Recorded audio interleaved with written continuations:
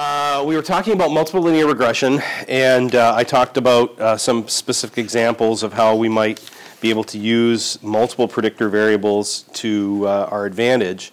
And the question that I didn't get to, that left off, which is how do we solve for those coefficients?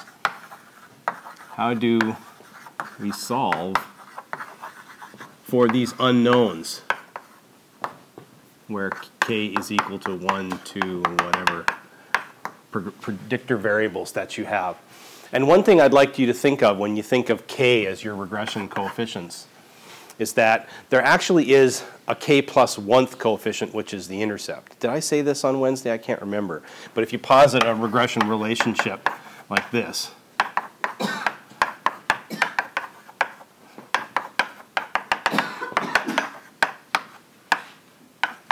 so here's a multiple linear regression with k predictor variables. There's a little blank space in here, which really could be an x naught, where x naught is a constant that takes a value 1. Why am I doing this? To add some complication, because it'll show up in a minute when we talk about the matrix approach to regression. But this really doesn't count. It's not one of your predictors. It stands in for your intercept. Okay? How do we solve for these things?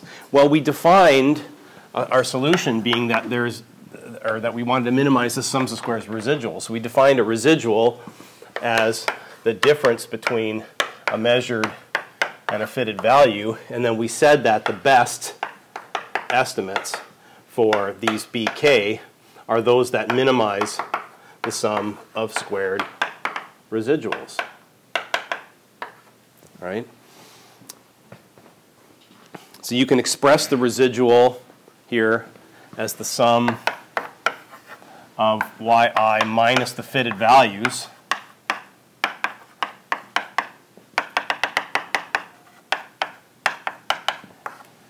right? This thing here. And we said that the way you can find the minimum to this sum is that you can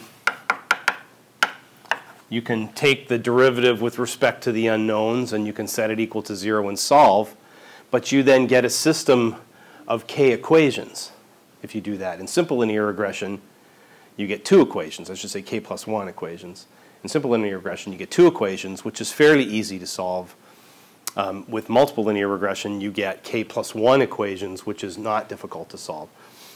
So how do you do this? Well, you solve it with matrix algebra. And that's how most statistical packages do it. Or you solve it with maximum likelihood. But that doesn't sound like fun, so we'll do it with matrix algebra. You end up with a system of k plus 1 equations. Okay. Has anybody in this class taken a class in linear algebra or matrix algebra? Nobody? Got 1 nod. 2 nods. Was it fun? It's actually, so I took matrix algebra when I was a graduate student, and it's a story that I don't think I've told my current graduate students. Have I told you? No. I decided that I wasn't going to be a mathematician, so rather than take the class for credit, I would take it as an audit. And that way I wouldn't have to do so much work, because I really just wanted to learn the basics. I didn't want to excel in this area. The problem with taking a class for audit is that you have to earn points equivalent to a B in order to get a P. You have to get B-level grades in order to get a pass for the class. If you get anything less than a B-level grade, you get an F, and the F counts against your GPA with a full credit load, right? So I blew off the first exam and I got 30%. I started studying for the second exam and I got 50%. By the time I got to the third midterm, I realized I needed 85 and I got 83. By the time I got to the final, I realized I needed 92 to get a B in the class, and it was cumulative. So I had to study linear regression until I could get a 93 in a cumulative final, and I got no credit for it. But if I didn't, I would have got an F. It would have put me on academic probation and embarrassed the hell out of my advisor for having such a pathetic graduate student. So don't ever audit a class. It's good advice, I think. It's good advice. If you have to put in the effort to get at least a B, why not get a B? because you might end up getting an A anyway. Don't invite yourself to fail. All right, we're going to do, take one and pass it around. This is going to be really old-fashioned because it's my handwriting. We're going to do linear regression by matrix algebra in a day.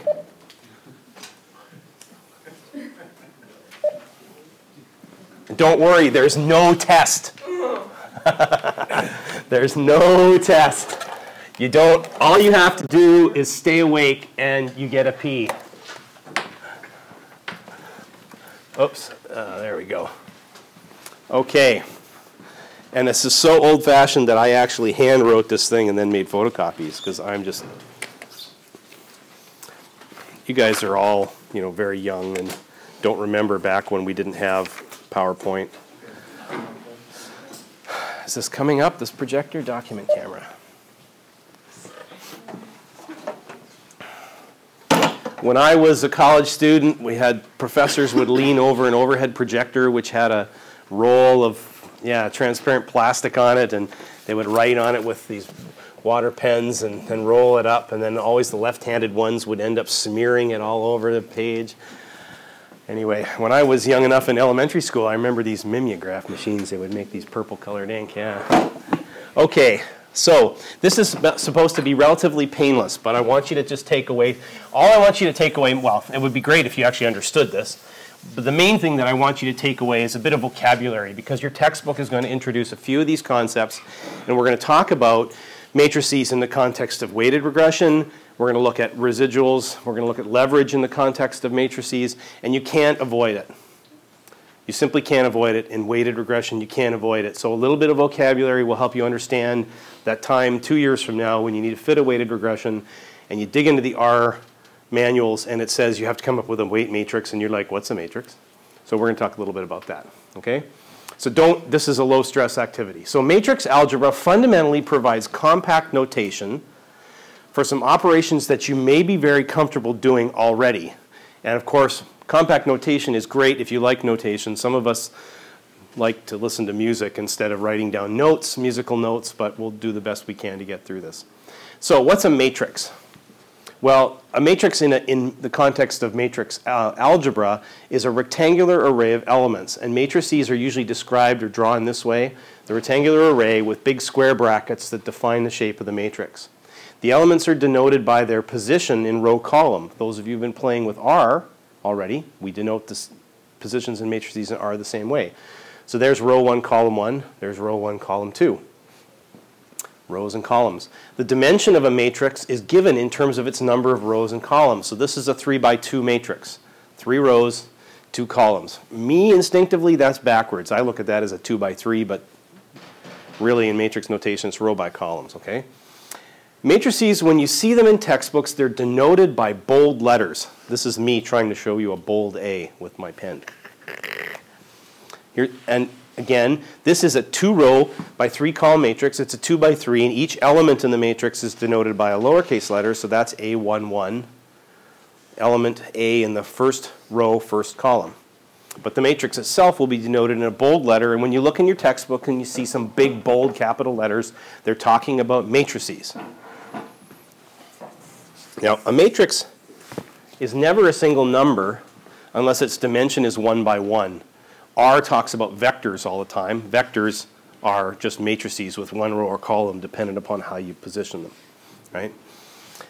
There's some interesting special matrices, or a square matrix. It has the same number of rows and columns. It's pretty obvious. That's supposed to be a capital bold B.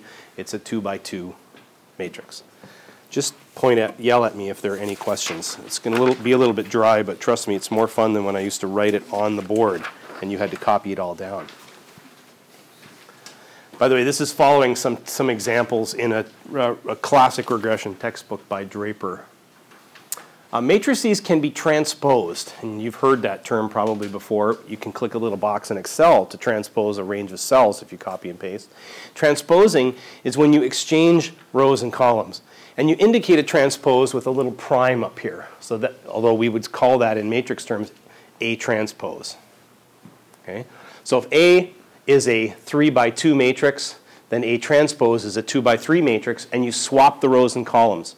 Column 1 when it's transposed, becomes row 1. Column 2 becomes row 2. So they flip, they pivot. Okay? And you can transpose a matrix that actually has only one column. Here's a 3 by 1 matrix, becomes a 1 by 3.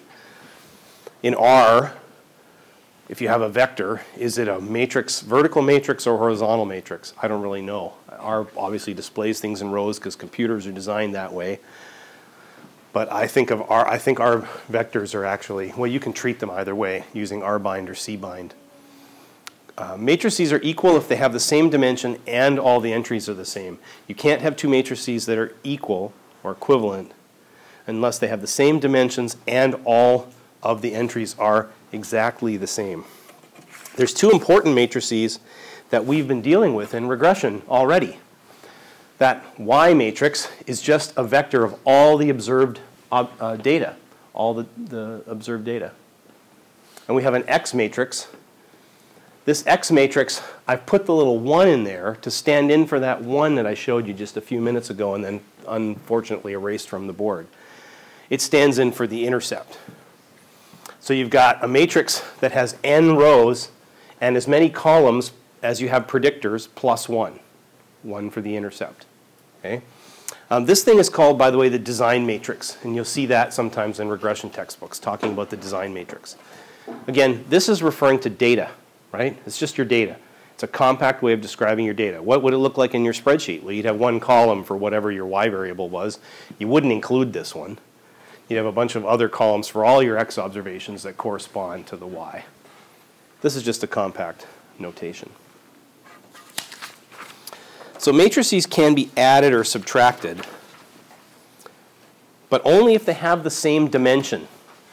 So this A is a 3 by 2, B is a 3 by 2. You can add the two together or subtract one for the other if they have the same dimension. And see how it works? You subtract the same row column position from each one. So if you subtract B from, or add B to A, you end up with 1 plus 1 in this corner. So the resulting matrix, if you add or subtract two matrices together, is a matrix of the same dimension, and the addition or subtraction is applied element-wise. Each one of these pieces is called an element in the matrix. So A plus B, you get 1 plus 1 in the 1, 1 column. You get 4 plus 2 in the 1, 2 column is 6, and so forth. Right? In regression, we can take advantage of this notation in regression. Remember that an observation, yi, is the sum of the fitted value plus the residual. If you express this in terms of all of the population, the whole population, then you can express it in matrix terms. The Y matrix is equal to the Y hat matrix plus error. Those are just three vectors. These are all the actual true values of Y. These are their corresponded fitted values on the regression surface plus the residuals, whatever the residuals are. And that's just a nice way of taking your regression line, right, and finding all of the observed data, those are the Y's, and their corresponding points on the regression surface. These are the Y hats, these are the Y's, and the difference between them is their residuals. If you just write them all down in a list, you actually have three vectors that all add together. Okay?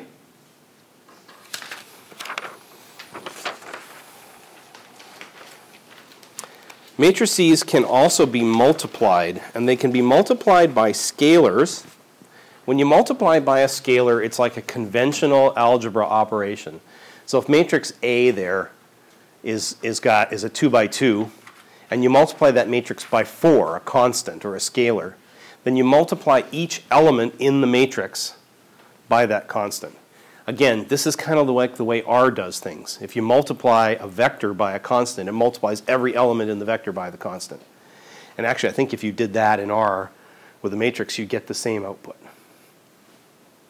So you multiply every element, so you get 2 times 4, 9 times 4, 7 times 4, 3 times 4, and the resulting matrix, the output, is a matrix with the same dimensions as the input matrix, 2 by 2. No change in dimension, because you're just multiplying each element by a constant. Matrix multiplication is a little bit different from standard multiplication, except with constants, with scalars, in the sense that if you multiply Ka, you get the same result as A times K, where A is a matrix and K is the scalar, just a single digit. This is not true when we get to matrix multiplication, but it is true when you multiply a matrix by a single digit or a scalar. You can also multiply matrices by matrices. Here's a matrix A, it's a 2 by 2, and matrix B is a 2 by 2. But the product of AB is a cross product matrix where the rows of A's are multiplied by the columns of B's. And here's how it works. It's a little different, it's tricky. And you have to get used to it. I always have to draw it, so I just can't visualize this in my head when I'm doing them by hand, when I did do them by hand in that class that I almost failed. So when you multiply A by B, the first product is you take the first column of B, you transpose it, you lay it on top of the first row of A, you multiply the element-wise, and then add it all up. The resulting matrix here has the same dimensions as this, but the result in each element is this cross product. So the resulting element 1, 1 in AB is the sum of the column of B times the row of A, element-wise and summed. And you simply, I don't even know how to explain this properly in English, so I draw it. You're going to take the column of B, right, 4 and 5, right here. You're going to lay that on top of the row of A, 2 and 5. You're going to multiply the two elements together and sum them all up. That result is now the 1, 1 element in the resulting matrix. I think of this as an algorithm in my head. I think real mathematicians have some deeper understanding, just like real musicians know what it means when you do this. See, I did it wrong too. Don't they go the other way? I can't even remember. My son took music lessons for a while. I realized I would never be good at it, at least writing music. Does that make sense? Okay. To complete this operation, it looks like the result on the top of this page. So we've taken the one column on top of the one row, that becomes the 1, 1 position. Take the second column on the top row, that becomes the 1, 2 position. You take the first column on the second row, multiply and add it up, that becomes the 2, 1 position. The second column on the second row, multiply and add them up, and that becomes the 2, 2 position. This proves really handy in the context of regression. Here's another example, and what you can see from this example is that matrix multiplication can only work if the dimensions are compatible. The matrices don't have to have the same dimension in the row space, but they have the column dimension here, the number of rows in B has to match the number of columns in A, or else this doesn't work. If B only had 2 rows, you couldn't turn this thing and lay it on top of the first row of A because you'd be missing something to multiply by the third column. So this multiplication is only going to work if the second operator here, matrix B, has the same number of rows as the first one has in columns. It doesn't matter how many columns you actually have in this one. The result does, but you can have more than one. And it doesn't matter here how many rows you have. You can have more than one. So to do this multiplication, we're going to take the first column of B. We're going to put it on top of the first row of A. We're going to multiply element-wise. So turn this on top. We get 3 times 1 plus 5 times 3 plus 4 times 2. And that's the result in the 1, 1 box. Do the same thing a second time. And that's the result in the 2, 1 box. So the result, interestingly, has the number of columns as the second operator and the number of rows as the first. So if you multiply, this is a 2 by 3 matrix, and you multiply that by a 3 by 1 matrix, you end up with a 2 by 1 matrix. And here's the way that's described. The dimensions of A are 2 by 3. Dimensions of B are 3 by 1. Then the inner pieces here have to match. Otherwise, the operation is not possible. And the outer ones are the dimensions of the product matrix. So it becomes a 2 by 1. And when I learned linear algebra, we stopped and checked this every time before we did it. So the inner pair must match, 3 and 3, and the outer pair become the dimensions of the product. Now, I think you can see that flowing from this, A times B in matrix algebra, where these are both matrices, does not give you the same result as B times A. And in fact, B times A in this case is undefined, doesn't exist. Matrix B times matrix A. But A times B works. This is unlike regular algebra. It matters. And by the way, in R, I think you do it with a percent. If you want to multiply two matrices, you'd say A, and I'm not going to make it bold, but you could say A, and you do percent star percent. I think it's like that. B. Actually, I've got a script to show you. Actually does the matrix operation for you. Okay?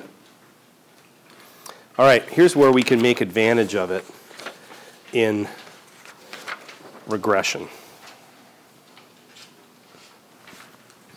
So remember this matrix here, it happens to be a 3 by 2, but this is a matrix this is a design matrix for a simple linear regression. These numbers here don't mean multiple predictors. This is the first observation of x, the second observation of x, the third observation of x. So we have one x variable and an intercept. Is this product defined? Well, here we have a 3 by 2, and here we have a 2 by 1. So if we do 3 by 2, and we're going to multiply that by a 2 by 1 matrix, these two match, so we're okay. And these two will be the dimensions of our matrix. It'll be 3 by 1 when we're done. And what do you get if you take this matrix of population coefficients and lay it on top of each of these rows? You end up with B0 plus B1. Those are fitted values. So this is a compact way of just noting that the design matrix times the population regression coefficients is a matrix, or in this case it's a vector. It's a matrix that's 2 by 1 of 3 by 1, sorry. It's a vector of fitted values. So what if we take our matrix Y, which is an n by 1. It's n long, but 1 wide. We transpose it, turn it sideways. That's what the transpose means. And we multiply it again by y. Is that defined? Well, here we have a 1 by n, and we're multiplying that by an n by 1. So the inner are two n's, so that's defined. The outer are 1s, which means the result must be a 1 by 1 matrix, which is a single value. What do you get? You get the sum of squares of y. So y transpose y is a sum of squares of y.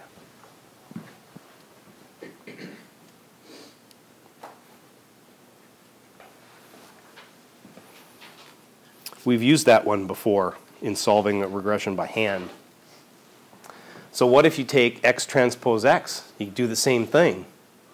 You have a matrix here, x is n by 2. You're going to transpose it. You have a 2 by n. A 2 by n times an n by 2. The inner are n's. The outer is a 2 and a 2. That means your product's going to be a 2 by 2 matrix. If you do that in your head, you're going to see that you get this matrix as an output. The first element is going to be this column of 1s. Take it, turn it sideways, lay it on top of a row of 1s. Multiply 1 by 1, you get 1. Add it all up, you get n, because you have n of them. Does that make sense? So that's n. If you take that row of 1, the column of 1s, and you lay it on top of this row of x variables, that's just the sum of x. You get the same thing in the other corner, because you take this column of x's here, and you put it on, turn it sideways, put it on the column of 1s, multiply it and add it up, and you get x squared in the bottom there.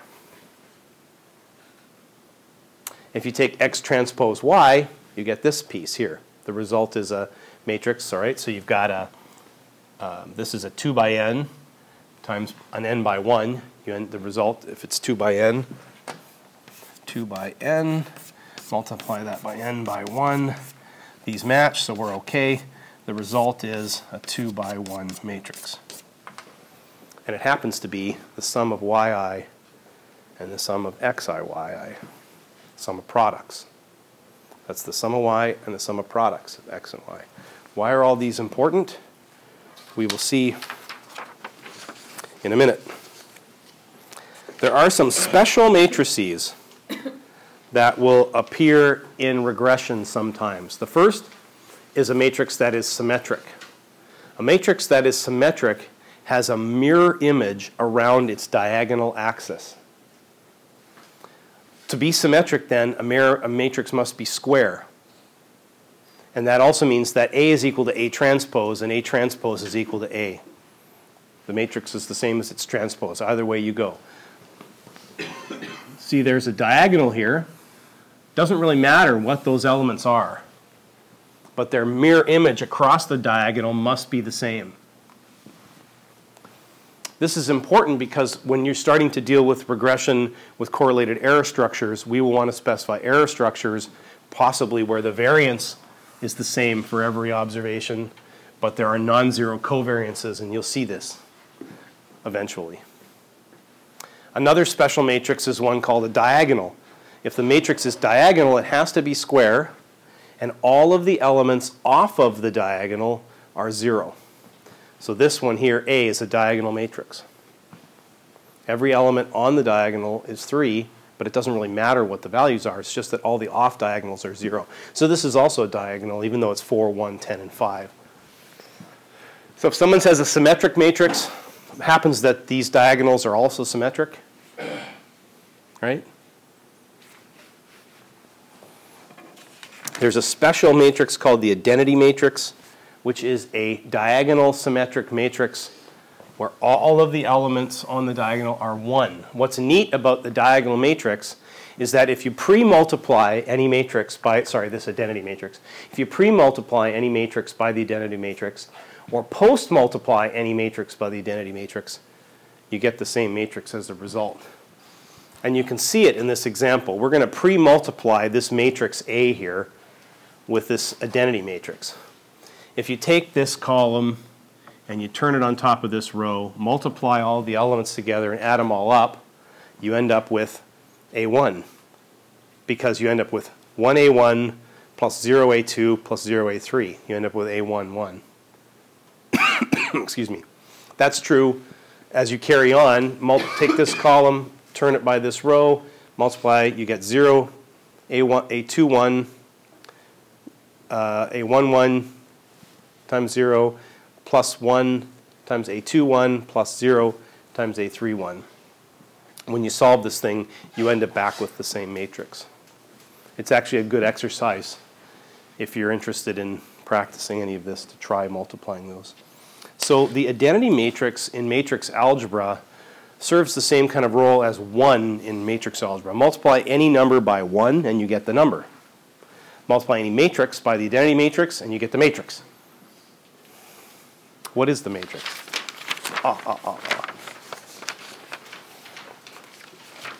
There's also a special vector that you'll see in some textbooks called the 0 vector. I'm only bringing this up here because sometimes you'll see a textbook where it has a 0 and it's bold. Where did that come from? Why is that 0 more important than any other 0? It's because it's a 0 vector. It's some column of zeros. Excuse me. All right, in matrix algebra, some columns can exhibit what's called linear dependence. This column here is just 5 times this column. That means these two columns have linear dependence. This is important because, as you'll see in a minute, or as you'll see at some point, you can't find the inverse of a matrix that has linear dependence in it, and we need to find the inverse to solve some regression problems. And you will sometimes see some matrices that are not invertible are called singular. Sometimes when you're running R, particularly in some regression scenarios that are complicated, you'll have it give an error message that says matrix is singular. If you see one that says matrix is singular, that means you have two. You can obviously tell that those are, by the way, are really highly correlated variables. These are correlated. go 1 unit up in here, you go 5 units up in here. If you have two predictors, if you're trying to solve a regression problem with a lot of predictor variables and you get some errors about singular matrices, you probably have a couple predictors that are very highly correlated. And what you need to do is figure out which ones they are and try getting rid of one of the other ones. Okay. So if not, you don't have any columns that are linearly dependent, then the matrix is called linearly independent, and it turns out it's invertible. So it can be rows too, then, or that are No, related? no, it's columns. All right. The inverse is kind of neat because we don't really think of this, this solution up at the top here. In ordinary algebra, the inverse of 6 is 1 over 6. Fine, you know that. The inverse of 6 is 1 over 6. The inverse of x is 1 over x. In fact, if we multiply x by its inverse, that's the same as multiplying the inverse by x, and we get 1. Multiply the inverse of 6 by 6, and you get 1. Multiply 6 by the inverse of 6, and you get 1. Well, the inverse exists in matrix algebra too, and it serves the same function. If you multiply a matrix by its inverse, you get 1, or the identity matrix in matrix terms, the equivalent to the number 1 in matrix terms. And it's true whether you pre-multiply by the inverse or post-multiply by the inverse. And the inverse is just denoted by this little -1 up here at the top. So if A is this matrix 2 by 2, it's 2, 3, 4, and 1, then the inverse of A happens to be this number. And you can confirm it by multiplying A by this inverse. And I encourage you to do that. Go back to your office and try the middle matrix algebra. You'll find you get an identity matrix as a result. Why is the inverse important? Well, sometimes the inverse doesn't exist in regression problems. If there's linear dependence, the matrix is called singular and it doesn't exist.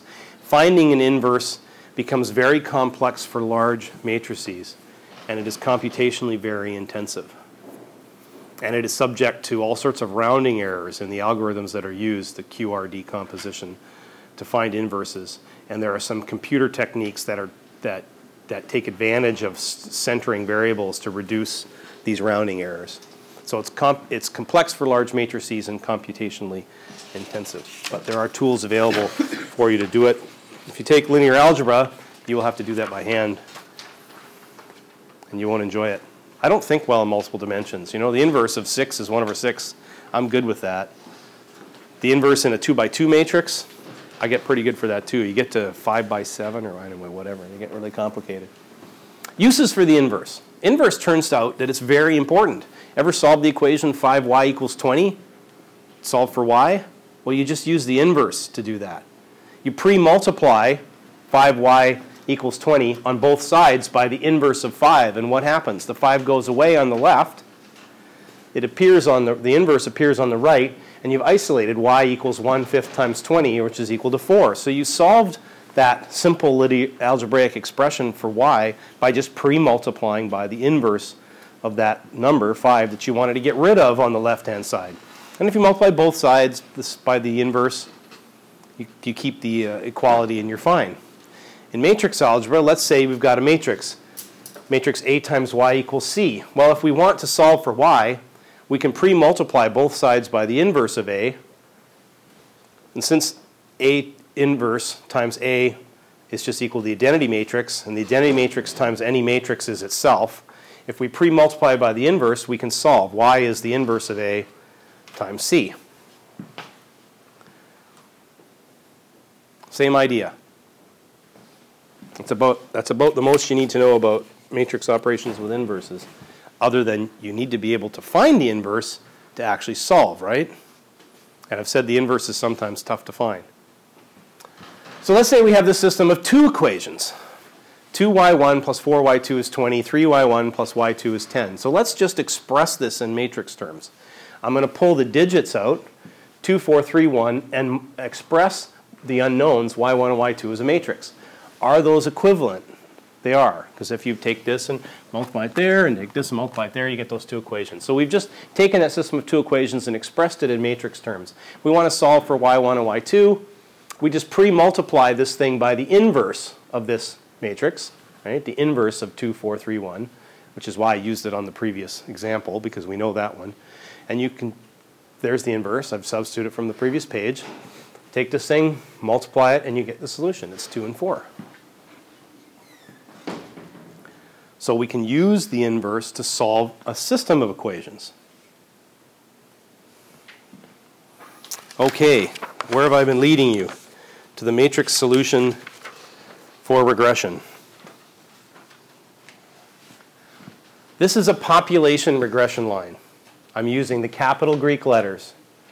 This is the equation for the regression surface for all the population of y and x pairs. This implies that there's a whole bunch of series of equations here. For all the different observations of y, there's a corresponding fitted value and a residual. That's all this says. For every individual observation of y, there's a corresponding fitted value and a residual. Let's take that system of equations and express it in matrix terms. That means there's a y matrix here, which is an n by 1. There's an x matrix here, which is an n by 2. We've got to keep the intercept, plus our predictor x. We've got a 2 by 1 matrix of regression coefficients and an n by 1 matrix of residuals. So we can rewrite this regression equation in matrix terms. Y is x beta plus epsilon. Okay? Now, if you remember that least squares criterion, we minimize the sums of squared errors. And we took the partial derivatives, we set to 0, and we solved. And we got this system of normal equations. It's usually called the normal equations. This is what we solve for. If you take the derivatives with respect to the unknowns, set to 0, solve for the unknowns, you get a system of two equations. And they have all these interesting pieces that I showed you about 4 pages ago. Earlier, I showed you that x transpose x looks like this. You get n, sum of x, and sum of x squared. Oh, that's n, sum of x, and x squared. And x transpose y is the sum of yi and the sum of products of x. That appears over here. And then, of course, we've got a matrix of regression coefficients. So if x transpose x beta, or b here, looks like this. We can express our whole regression equation in terms of matrices. X transpose x beta equals x transpose y. That's the same thing as the set of equations at the top of this page, the normal equations. In fact, this is called the normal equations, or it's now called the normal equation in matrix terms when you read it in regression textbooks. If we pre-multiply by the inverse of x transpose x, we can isolate b and solve for it. So pre-multiply by the inverse of x transpose x. These brackets have to be here because matrix operations proceed from left to right. You can't do x transpose inverse times x inverse. You have to find this inner piece and then the inverse. And you isolate b is x transpose x inverse x transpose y. That's the regression solution for the linear regression coefficients. And at this point, as long as you followed me and you don't believe I've deceived you, then you're good. Okay? There are just a couple pieces that I want to leave you with because we'll come back to these as we talk about linear regression for the next month or so. By definition, there is a variance-covariance matrix of the regression coefficients. I've told you that those regression coefficients, they're statistics. They're variables. They have sampling distributions. That means they must have standard deviations, which we call standard errors. This is the variance of the regression coefficient B0, and this is the variance of B1. I've also told you that the regression coefficients, are correlated. They're not independent. If they're correlated, they have covariances. So you can simply express the variances of the coefficients and their covariances in a matrix here. And you can find that by just multiplying this thing, your sigma squared, your overall residual variance, times this x transpose x inverse. We usually don't know sigma squared, so we replace it with the mean squared error or the standard error of the estimate. Well, that's not the standard error of the estimate because we haven't taken the square root of it. The square of the standard error of the estimate. The mean squared error. To estimate. So if you see this thing in your textbook, what they mean is the variance-covariance matrix of the regression coefficients. That sounds fancy statistics lingo. It just means the standard errors squared, because there's a square there, of the coefficients and their covariances. And you may need these pieces, and I play with them directly sometimes because that's how I learned to do it in R. But there are functions to deal with those pieces because if you need to put confidence intervals on them, you want to put a confidence interval on your estimate of the slope, you need the standard error of your estimate of the slope. You can get it from the variance-covariance matrix. There's a special matrix called the hat matrix. And all it really does is, we're taking a little tweak here, but the hat matrix takes a special role, and we'll use it for looking at leverage of regression residuals. If you think of this fitted value as just x times b, where b is your solution for the coefficients, then you can actually substitute b into this thing, and we get this matrix of the fitted values here is just our solution for the coefficients, x transpose x inverse, x transpose y. So that's the solution. And I should have put beta. There should be a little b in here, by the way. There should be a little b in there. Where's my pen? I don't have a pen. There should be a little b after this. In bold. I lost it from here. That's not true. What am I talking about? Would you guys forget what I just said? Man, because we're out of time and I'm rushing, I do that. I shouldn't do it because now I'm confusing myself, which means I'm confusing you. We should just quit. We'll finish this on Wednesday. I think this stuff is really cool because I never have to use it, but it makes sense to me. That's the best thing you can learn.